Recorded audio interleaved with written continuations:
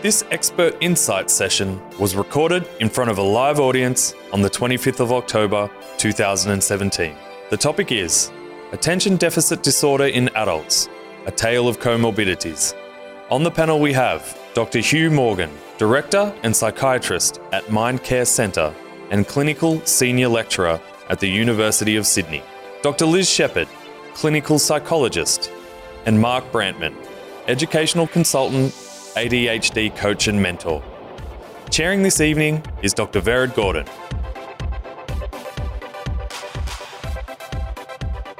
What do we know about the epidemiology of ADD through the lifespan and the different ages? And is it different also in terms of presentation? Does it change form or shape, or does it stay similar?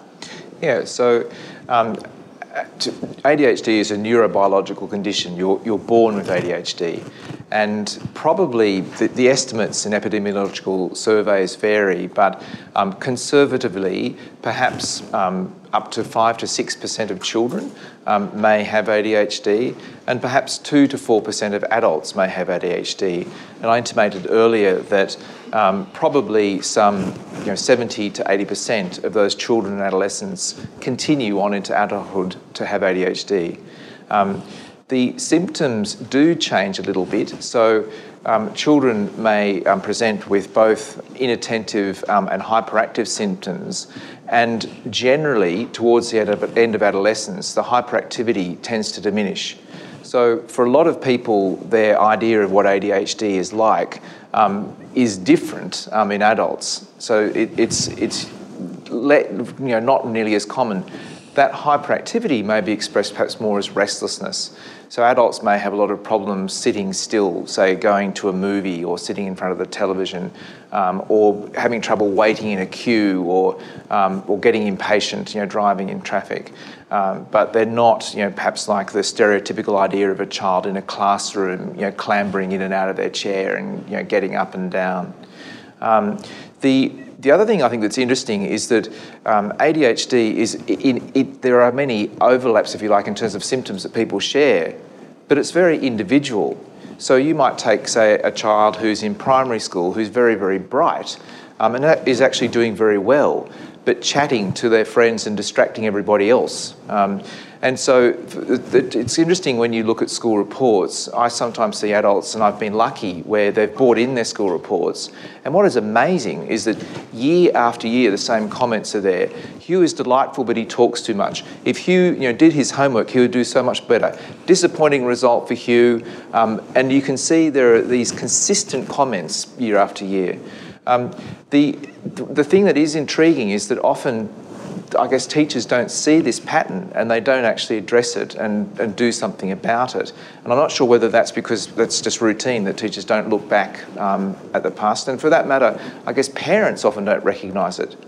So much so that sometimes people will say, oh, look, I think my reports were fine.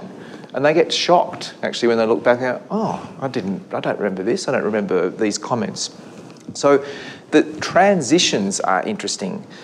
So sometimes children may do well until primary school, and then the transition from where there's structure with one teacher to going into high school where there are 8 classrooms and you've got to be organised, that can be difficult. For some children, they're still bright, or the structure of the school is good, or their parents are kind of giving them scaffolding at home. They may be okay until they get to year 10 or 11, but then the transition going into year 11, the demands become higher. If you look at adults in the workplace, it might be that somebody might be managing okay, but then they're promoted and suddenly they've got to be more organised. So it's an interaction, if you like, between a person's ADHD symptoms and their environment. So following on from that, Mark, you clearly had many years where you would have had ADHD but not diagnosed, so you were experiencing the traits that are correlated with the condition. What was that like for you, having those traits but not knowing why, not having an explanation, and what was the impact of that for you? Look, the first book written by females from a female perspective of this condition was called You Mean I'm Not Lazy, Crazy or Stupid, right? And I think that probably sums up my feeling about that. I just put those, and follow on what something like Hugh said, teachers look at these symptoms, but they see them as a poor behaviour.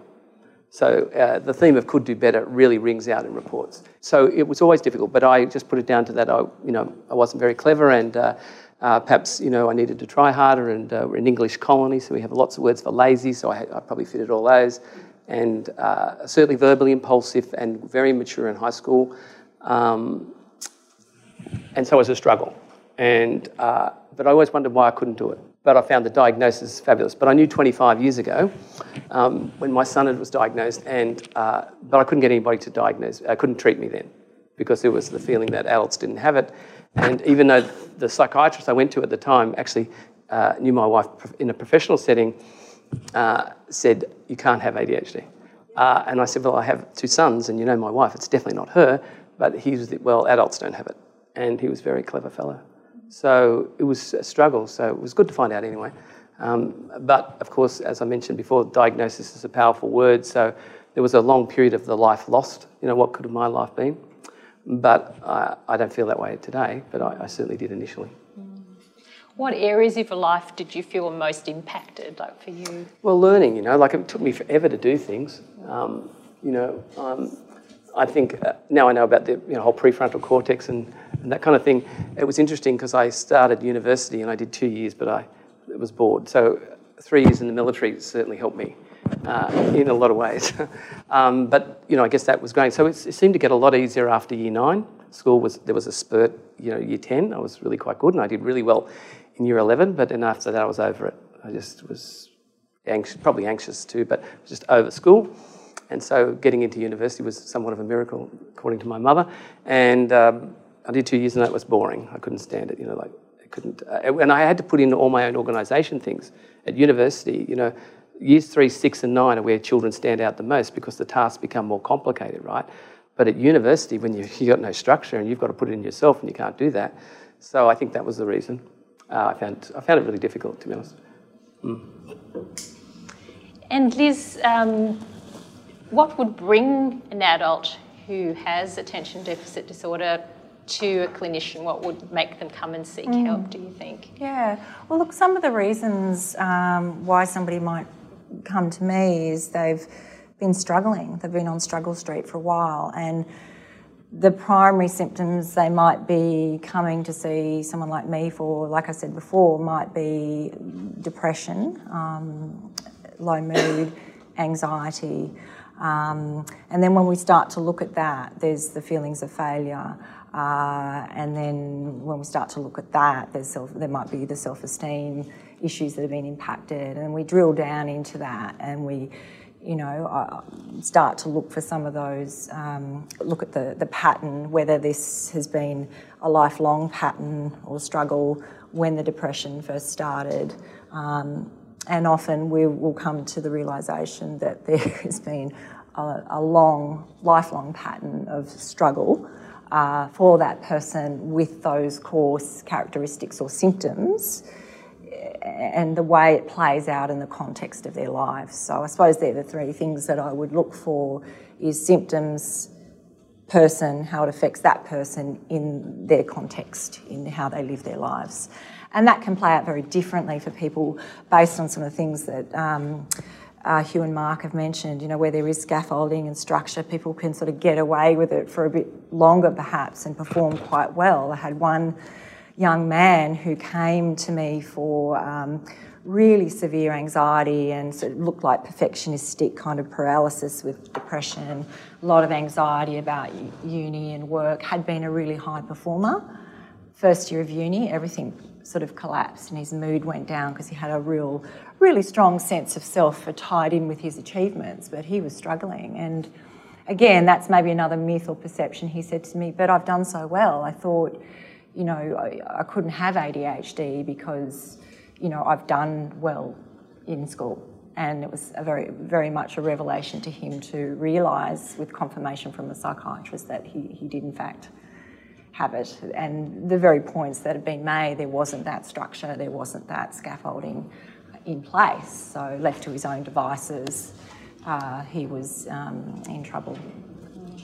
And Liz, what have you made as you're saying, you know, people may well present with depression. Yeah. What have you made of the connection between depression and ADHD? What's your understanding of that? Professionally, very much so. I'd say there's a very strong link between having underlying ADHD that hasn't been picked up early and addressed in the school system, and so people are supported and helped to achieve to their ability and not feel lazy, not feel stupid. So to protect self-esteem and self-worth and to achieve.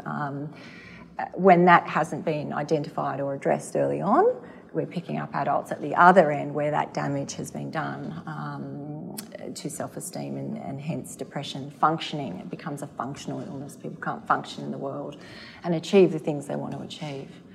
And so, Hugh, just staying with comorbidities for a while, how common are comorbidities with ADHD and what would be the most common comorbidities that people may experience? Yeah, so comorbidity is common and people would typically present with ADHD and, you know, something else rather than just coming and having straight ADHD. So the depression is common, probably 20 to 30% of people with ADHD are depressed.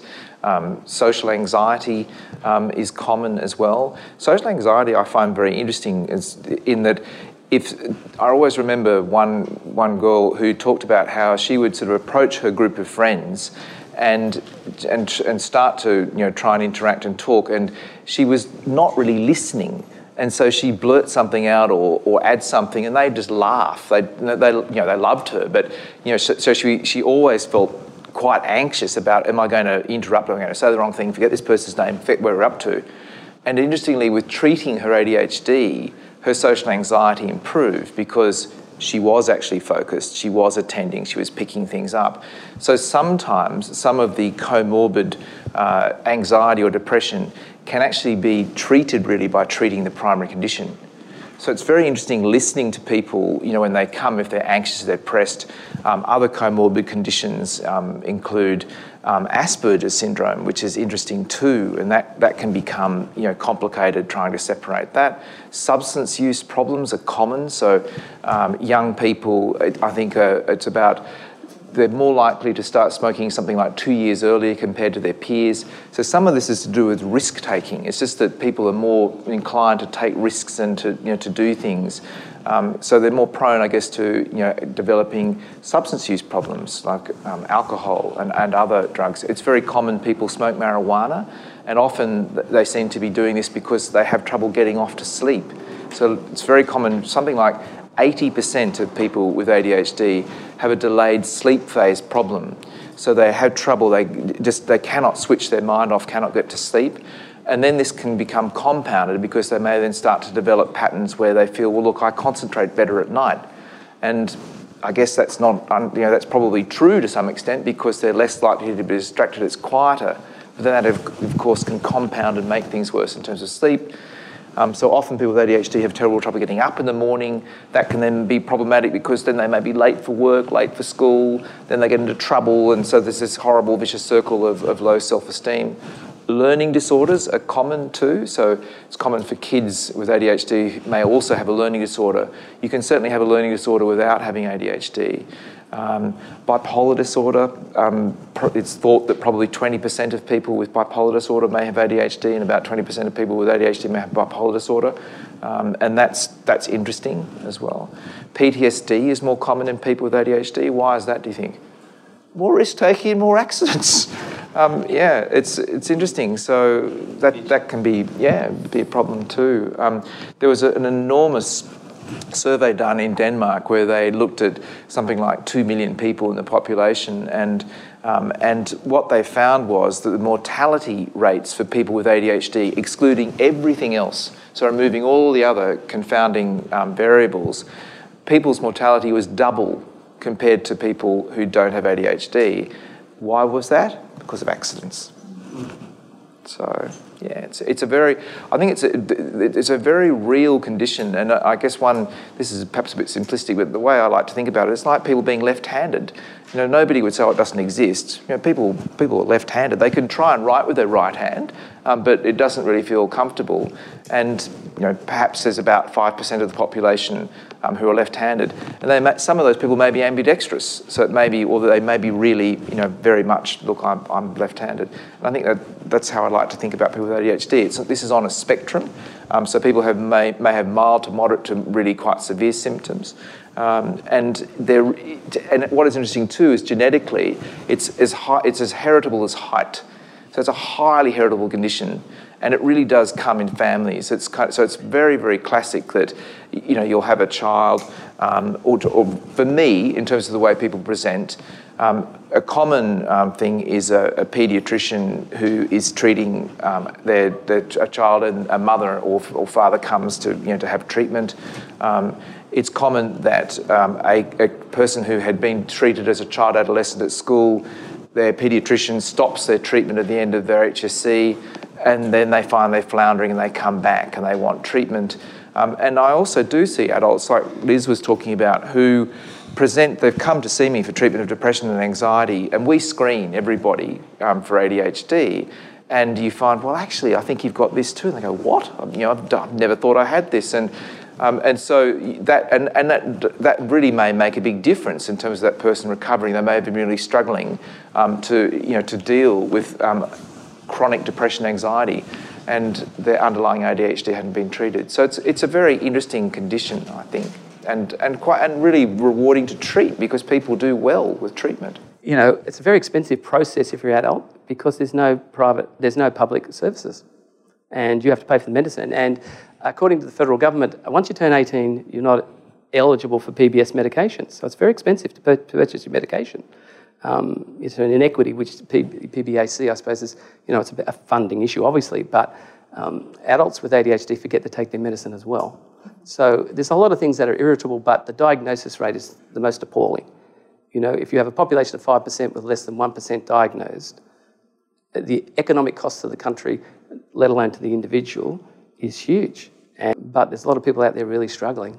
So I think anxiety is partly what leads to depression. I'm not sure, you can have that as well. But if you're constantly overwhelmed, if you have to work 10 times harder to concentrate even on a pleasurable activity. And Liz, so it sounds like presentations can be complex. How do you in your practice go about diagnosing or screening for ADHD? What are the things you look for, or what tools do you use? Yeah, well, I would always obviously screen for, we look at the presenting symptoms, and I would do an ADHD screener. And not just rely on, a screener is just that, it's a screener, but then back that up with more of a clinical interview. And we look at things like what the pattern has been over somebody's lifetime, what things have caused problems or stress within the context of that person's life, their learning, their schooling, interactions socially. So it's really, we can do the screeners, but it's got to be backed up with a thorough clinical assessment and look at how those ADHD symptoms have impacted on that person over their lifetime. So you can use the DSM-5 criteria, or a screener such as the Adult ADHD Self-Report Scale. There's a few out there, but I would tend to use the DSM-5 criteria and then just sort of have a look at how that's playing out in the person's life. And then I suppose from there, we're going to drill into more questions around functioning and what factors around those characteristics would cause more anxiety or depression, so the impact on self-esteem, things like that. So, for example, a lot of people will, if they're talking about feeling very, very overwhelmed and very, very anxious, we want to know what situations create that anxiety. Is it social interactions, or is it more academic, or is it about getting to work on time, day-to-day functioning? What's the impact on day-to-day functioning? Where is the struggle? Sometimes people might be functioning quite well in one domain of their life, but it's another area of their life where maybe they're struggling more because there's not the supports in place. Hugh, we printed out the screening tool that you sent along to me. Can you speak a bit how you might use that in a practice setting? So the screening questionnaire that Liz has got there is the one that I gave to Vera, and so it's the WHO or World Health Organisation ADHD screener, and it was actually designed for general practice, and so I would encourage you to use it if you haven't in those people where you feel I wonder whether could this person have ADHD. Or if you're perhaps dealing with somebody who has been depressed or anxious and they don't seem to be responding as you would have expected them to do. And I guess for those adults who you're thinking, could this person have ADHD, if they are chronically late for appointments, so that's kind of in relation to being a bit disorganised. If their spouse or partner is frustrated with them, I think that can actually be a very common presenting problem. I guess it's not uncommon that I've had people come to me and it's all a bit too late, and the spouse is saying, "That's it, you sort him out, Hugh. I've had enough," and it's all over. And it's all a bit sad because perhaps if this had been addressed 5 or 10 years before, then things may have been different. So I guess a partner will often complain like, this person is like another child in the family. I'm always responsible for organising, and I think this is a bit of a cliche, but I think that it seems to be not an uncommon pairing where a partner may sort of be the one who is the organiser, and I guess that's kind of normal in any partnership really, but that can sometimes get a bit wearing when the spouse just seems to be responsible for everything, and that can lead to tension and people get sick of it. So that screening questionnaire, I think, is useful for you to do that. And if you found, that you get a positive result, it's very, very simple to score. The instructions are there. Then the next step is looking at referring to the psychiatrists that in your area to treat ADHD. And I guess what I'm hoping is that the more that GPs are aware of ADHD, then the more of my colleagues are going to start to become more aware and more comfortable with assessing and diagnosing and treating ADHD. That's already starting to happen. And that's, which is a good thing. I think 10 years ago, there were really very few psychiatrists, and for that matter, psychologists and social workers and other allied health people who were not very familiar with adults having ADHD. So I think it's just slowly changing. So the more awareness that you have, and the more that this is communicated, then I think that will encourage more of my colleagues, psychiatrists and psychologists and others, to start actively being involved in treating people. Our first question from the audience tonight. How is it possible for people who have untreated ADHD to achieve things like university degrees or PhDs? So I guess the nature of the bias of my practice, I see lots of university students, medical students, law students. So ADHD affects you. It doesn't matter where you are on the bell curve of IQ. So you can be very, very bright. I see barristers, I see people, and so the typical, like a barrister who is excellent as a barrister, but hopeless with billing. So his wife is just absolutely pulling her hair out. He is absolutely disorganised, and what he does, he leaves everything to the last minute. It's when the anxiety builds, and he will just read his brief, literally an hour before they're walking into court. Does beautifully. Okay, it works.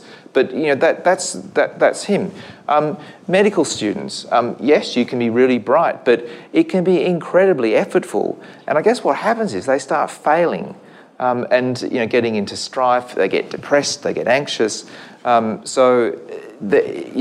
I guess there's a bit of a myth. That if you're bright, you can't possibly have ADHD. And what you find is that people have been taking a lot longer to do their degree. So you're quite right, people can get through, and they do. And you see adults, so their degree should have taken 4 years, and instead it took them 6. So you see these people have really, really struggled. It's been so much more effort for them than it should be, and they can see, why is it that their friends can, manage this and do this, and it's so much easier for them? Why is it that they're having so much trouble?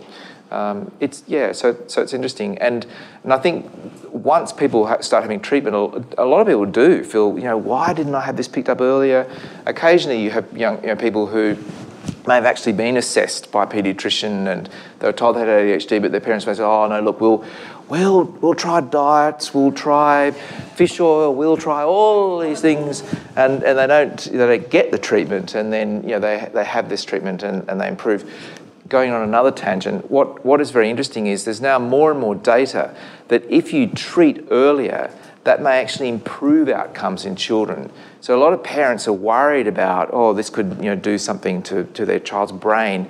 Well, yes, it might. In fact, it may actually improve neuronal connection and connectivity. It sort of makes sense. So if you're actually stimulating those regions of the brain and they're being used, wire and fire, and they connect and go together.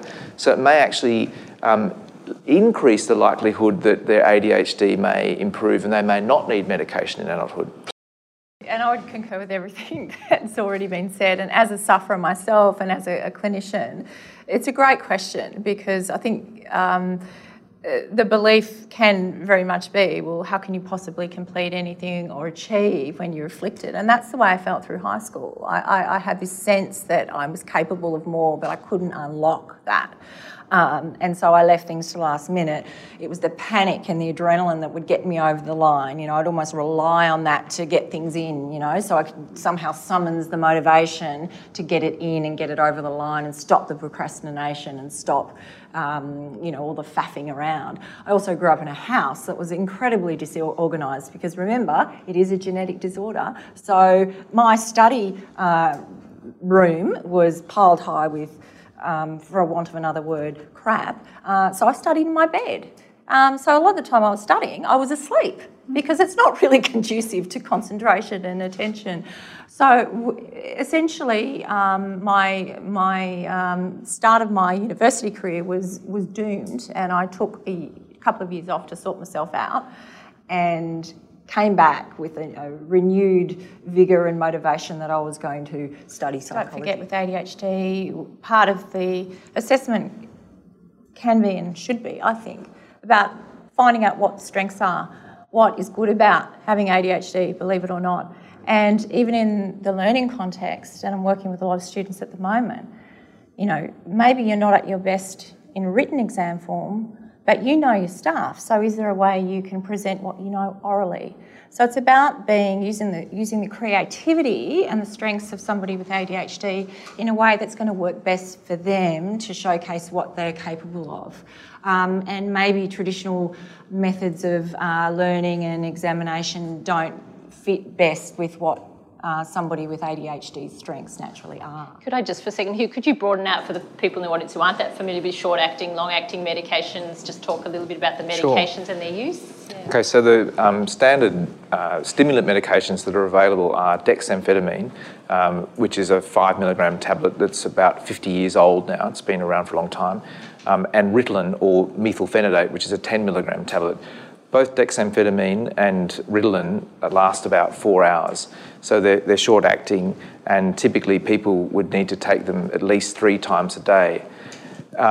In terms of long-acting medication is available on authority on the PBS for people who've been diagnosed with ADHD between the ages of 6 and 18. So if you happen to come and see me and you're 20 and you've not seen anybody before, not had a diagnosis, even though you've got exactly the same condition, you're not eligible on the PBS. So you can get those scripts on authority, or rather as a private script, but say the cost for Concerta 54 milligrams might be about $65 a month on a private script. And for some people, they can afford that. If you have private health cover, some health funds will refund on that. The long-acting version of dexamphetamine, there's a newer medication called Vyvanse, or lisdexamphetamine. And it's very expensive on a private script. It's about $113 a month. So it's probably this roughly, I guess, 50% of people seem to prefer and do better with methylphenidate, and 50% of people seem to prefer and do better with dexamphetamine. So it's a very idiosyncratic thing. It's probably a genetic thing, and also dose is not related to weight. So you could be, a 50 kilogram person and you need 60 milligrams of methylphenidate. You could be, 120 kilos and need a smaller amount. So it's not a weight thing either with medication. So the long-acting medications that are related to methylphenidate, Ritalin LA. So Ritalin LA is kind of designed to mimic Ritalin. In that it sort of has, Ritalin LA lasts about 8 hours, and so it would be like taking 2 lots of the short-acting medication. Concerta is a brand, and it's another long-acting methylphenidate medication. It's designed to last about 10 to 12 hours. There's a lot of variability between people, so even though they're designed to last that length of time, they may or may not, depending on the individual person. And then the long-acting dexamphetamine medication is Vyvanse or lisdexamphetamine. There is also a non-stimulant medication available called Strattera, and Strattera is a noradrenaline reuptake inhibitor, and for some people that can work well, particularly if they can't tolerate stimulants. Probably 90% of people with ADHD respond very, very well to stimulant medication, but there are 10% of people who cannot tolerate it, or it makes them anxious, or it causes their heart rate to go up, or or maybe other issues to tolerability. For adults too, it's interesting. If you have more comorbid medical problems, then that can be important to make sure. For example, if somebody had significant heart disease, or I had a patient who'd had a stroke and had had a heart attack, and clearly I needed to talk to his neurologist and cardiologist before embarking on using stimulant medication. But even for people in that situation, if their conditions are stabilised, so their blood pressure's stable, their heart is okay, they can still take stimulant medication. They're generally pretty well tolerated and safe medications. Another question from our audience. In terms of psychological therapies, what approach is recommended currently to help people with ADHD? Cognitive behavioural therapy has a lot of merit with ADHD. There's been some really good trials done. Carolyn Stevenson did some work on her program. She's developed some self-help programs. I utilise a lot of those techniques. And with ADHD, often the coaching and the one-to-one work over a prolonged period of time, repeated sessions. I think her work was around an 8-week trial and then follow up at 12 months, and a lot of the results were still holding, which is good. Self-help is harder for the reason that, motivating yourself to go work through it on your own, and as opposed to working with someone like a coach, like a clinical psychologist who can almost be like your ADHD coach or someone else. Who has the understanding and the knowledge. So things like, you break it down into the areas that affect the person the most through your assessment. So whether it's an issue with motivation or following through on things or organisational issues. The behavioural part is really important. So with my man, for example, who lived on his own, and we could do the cognitive part till the cows come home, it was not going to fix the issue of the situation that he was, the impact of the ADHD on his life. So we had to be more creative in that sense and use the behavioural part of the CBT. And it was really getting someone, I got a consultant who I work with to get in there. I did the assessment, took all the photos, looked at his situation, and got someone in there helping him reorganise, labelling, helping him to work with a new system, filing, organisation, things having a place. Things had labels everywhere, and we followed up, and that system is still working. So things still go back where they belong, they have a place, he hasn't forgotten his keys, he hasn't forgotten his phone so far. So that part is really, really important. A lot of the work I'm doing as a clinical psychologist, we've done a lot around planning and, having structure, but a lot of the work, to be honest, I'm doing is on self-esteem for him at that stage of his life. we're dealing with the impact of ADHD on his whole life, and regret and sense of loss and some, really, to be honest, some grief work. And changing some of the cognitive beliefs around what I'm not capable of, and that takes time, because there's a whole lifetime of patterns of behaviour and thinking that's been reinforced by people in his life. So it's a lot of behavioural experiments to sort of do things, change things behaviourally, help him to operate in a new and different way with encouragement and support, and then reality test it in terms of looking at the outcomes, and then that's the evidence to challenge some of those very persistent underlying negative beliefs about not being capable. Does that make sense? So using those two things together works beautifully. Yeah. I think something I'd say, the MTA study, which is really old now, okay, that and subsequent studies have shown that your first port of call is the stimulants. You're going to get further with that, right? And then multimodal treatment. It's what you see, you know, like if they've got the diagnosis and they've got a literacy problem or a speech problem, or they've got anxiety, you know, that's the call after that. But, you know, just using my son who was hyperactive in the womb, who never crawled, he ran. We did all those therapies because of the things that, you know, and my wife worked with Chris Green at the time, you know, wrote books on this. And we got further in 30 minutes with stimulant medication than we did with any other therapy we used. A question from our audience. Are there generally some careers that work better for people with ADHD? Depends on the type of ADHD. You see, if they're a combined type, they might have the hyperactivity, so, risk-taking kind of active jobs, ER jobs, you know, like with action instant, that kind of thing. But if they're dreamy, that might not be good. You know, and locked in an office definitely wouldn't be good. Depends, and depends on their age. You know, I don't think there is a perfect job. I mean, I was in the commandos and I was in the military, and I love that. It was all go, but it was also very structured. So I guess if you're an exercise-induced asthmatic, you'd always carry a puffer, right? So if you've got a working memory problem, you've got to protect your memory. And so if you're at uni, you do 3 subjects rather than 4. You'd manage that a lot better. So it's just about a modification, isn't it?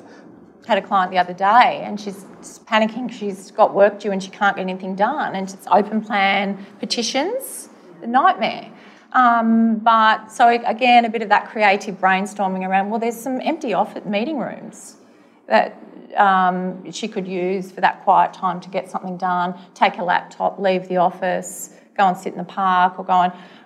So she's more distracted by the conversation, the noise in her workplace than she would be, say, in a coffee shop. Except that I'd say there's a big difference between somebody who's managed and somebody who's not, right? And adults, within a very short period, life goes from ordinary to good very quickly. Within 6 months on the right medicine, boy, things are really getting traction, you know. Within 18 months, if you're on the correct long-acting medication, unless you've missed something or you haven't intervened in something, that should be better than those sort of things. I think ADHD medication is a bit like wearing glasses. Okay, if I take my glasses off, everybody's blurry. I take my medication, put my glasses on again, and things are right. And I need to keep wearing my glasses.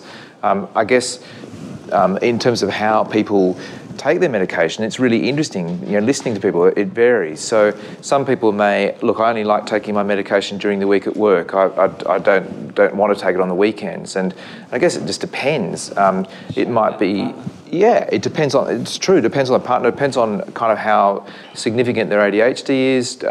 You know, and it may keep evolving and changing over time. Sometimes people might use, say, 50 milligrams of Vyvanse during the week and 30 on the weekend, or they might only use short-acting. I guess on the weekend, I always encourage people when they're driving to try and make a point of that they've taken stimulant medication, because there's quite good evidence that their risk of having an accident is decreased. So yeah, but it is a very individualised. I've only been once deliberately off medication because my wife likes to lie on the beach and read books. So I just assumed it was my medication that did that. I'll never do that again because I've forgotten how bad it was to be constantly in your head with rubbish. Like, I'd just forgotten, you know, like, how can I possibly forget that? Rubbish, just white noise. And she said, "You're hysterical, you're so funny." And I said, "You mean funny, stupid or silly?" She said, "No, you're so entertaining." I couldn't stand it. Right? So I'd give from a work point of view, I definitely have to take the medication for sure, but I don't think, and I think that's I think you've got to work through that view. That's where a psychologist come in on that one. Why shouldn't your partner get the benefit of the medication?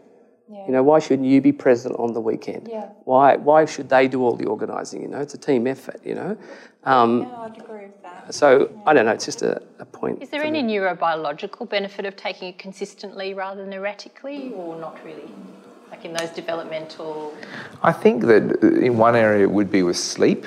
So paradoxically, you know, when people are taking stimulant medication consistently, it can often really improve their sleep-wake cycles.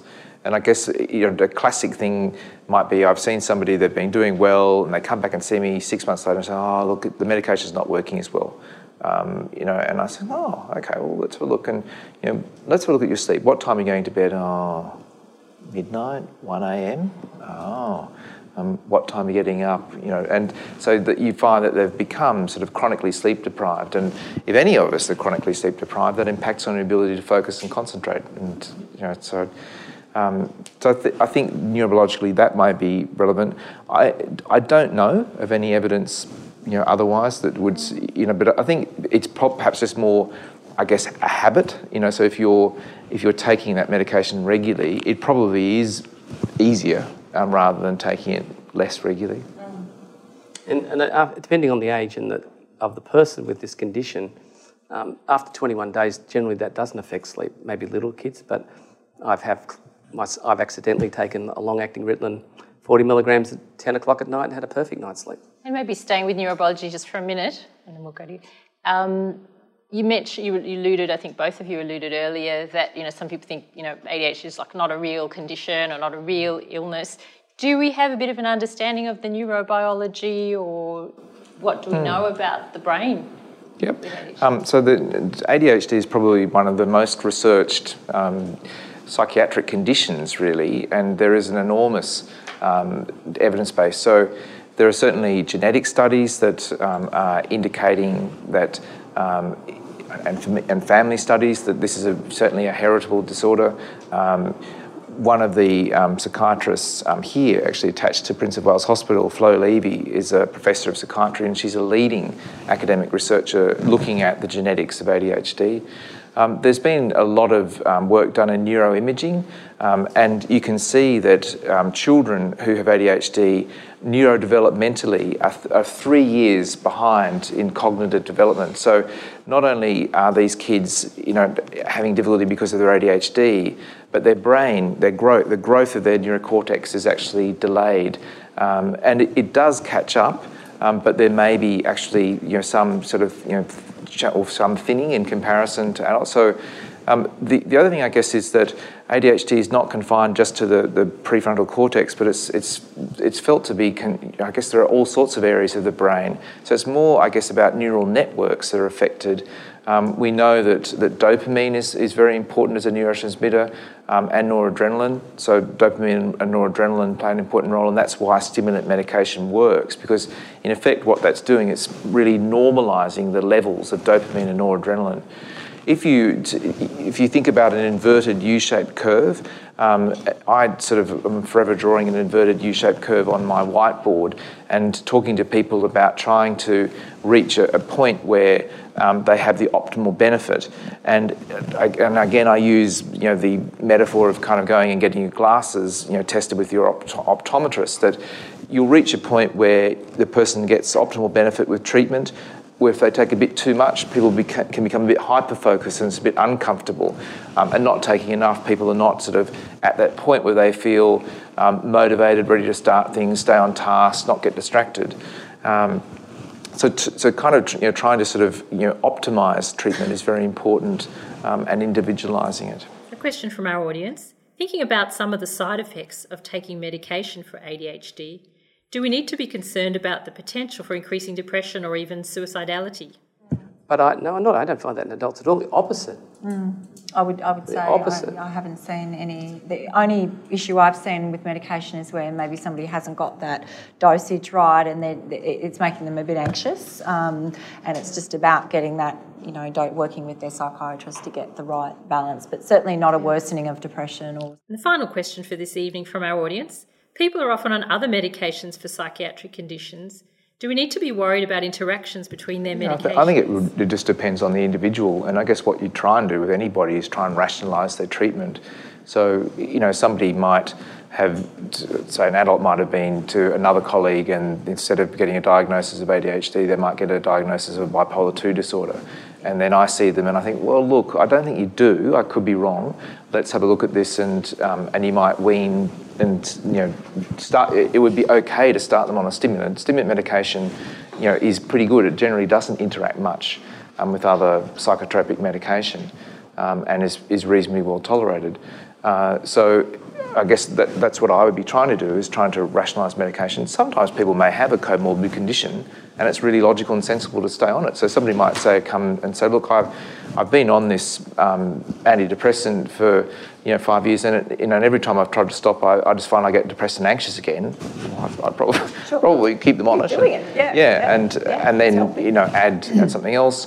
Occasionally, some people find that they can't tolerate stimulants. It might be that, I've had people who found that their heart rate goes up, they're tachycardic, and they just feel really uncomfortable. Or I have had some people where they just cannot sleep. They take stimulant medication and it really disrupts their sleep.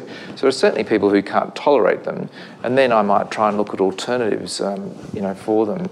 And that might be Strattera. It might be trying other antidepressants. There's bupropion or Zyban, which unfortunately in Australia is expensive, can be effective in those people who can't tolerate other treatment. Catapres or clonidine is actually helpful as well, and there's going to be a newer similar alpha blocker that's coming onto the market called guanfacine, which is much better tolerated and has a much better side effect profile. I was just going to add, with clients who present with drug or alcohol issues, I've had a few cases where someone's presented with depression, with cocaine addiction or other forms of addictions. And again, as a standard, I'd screen for ADHD because it's self-medicating for something, and the effects, and look at what the effects of those drugs are on that person, what they get out of it, how they feel it helps them, if it helps them function or concentrate or feel calmer or whatever it is. And in those cases, I've had a couple of clients who have had quite serious addictions. In the process of getting a proper diagnosis, it had to be managed quite carefully because of the drug history in introducing a stimulant. So in that case, I'd be definitely consulting or referring on to someone like Hugh to get expert guidance on how to manage that. I often wonder if drug and alcohol counsellors are ever going to twig to the people that they're seeing would be a high percentage of ADHD people. They still haven't, right? So I have lots of young people who go on to do psychology and say, I'm going to work with ADHD adolescents, and then in that organisation psych or something. But I have a young man, he said, look, I think alcohol and they need more help. I said, that's very good. He's a really lovely fellow. And off he went and did a prac, and he said, that expression you use, I feel like that every day. I said, what expression do I use? Well, if you only have a hammer, you only see nails, right? And he said, nearly everybody I see, clearly they've got this, and they've been treated and counselled for years, but they've still got the same problem. I think that, just to tie into that thing too, that there's also a bit of a myth that we could all, feel fabulous on stimulant medication, and part of the problem is that to some degree that's true. I like coffee. I drink probably 4 cups a day, but it doesn't, have the same, I guess, the degree of effect that somebody has or has with stimulant medication who has ADHD. So again, thinking about that inverted U-shaped curve, in fact, if you're an adult who does not have ADHD, so if you think about it, 95% of the population do not have ADHD, you're already at the top of the curve. So if you add a stimulant medication, you may actually feel a bit edgy and uncomfortable on it, rather than actually, when people respond well to stimulant medication, they feel calmer. They're able to sort of listen, take things on board, reflect, think, maintain focus. If they're interrupted, they can go back to what they're doing and keep going. So going on another tangent, there is evidence if you get a group of university students and you give them an espresso before they do their exam, they may actually perform a bit better. Perhaps 1 in 7 might actually get very, very anxious, because about 1 in 7 people are very sensitive to caffeine. So, I think that myth is there, I think, and ties into that idea that, we all procrastinate, we all have difficulty focusing and concentrating. Let's all take stimulant medication. Well, the reality is that it wouldn't actually benefit you to the same degree as somebody who has ADHD. Well, that unfortunately brings us to the end of our time. How quickly does it go? As always, please join me in thanking our wonderful panel.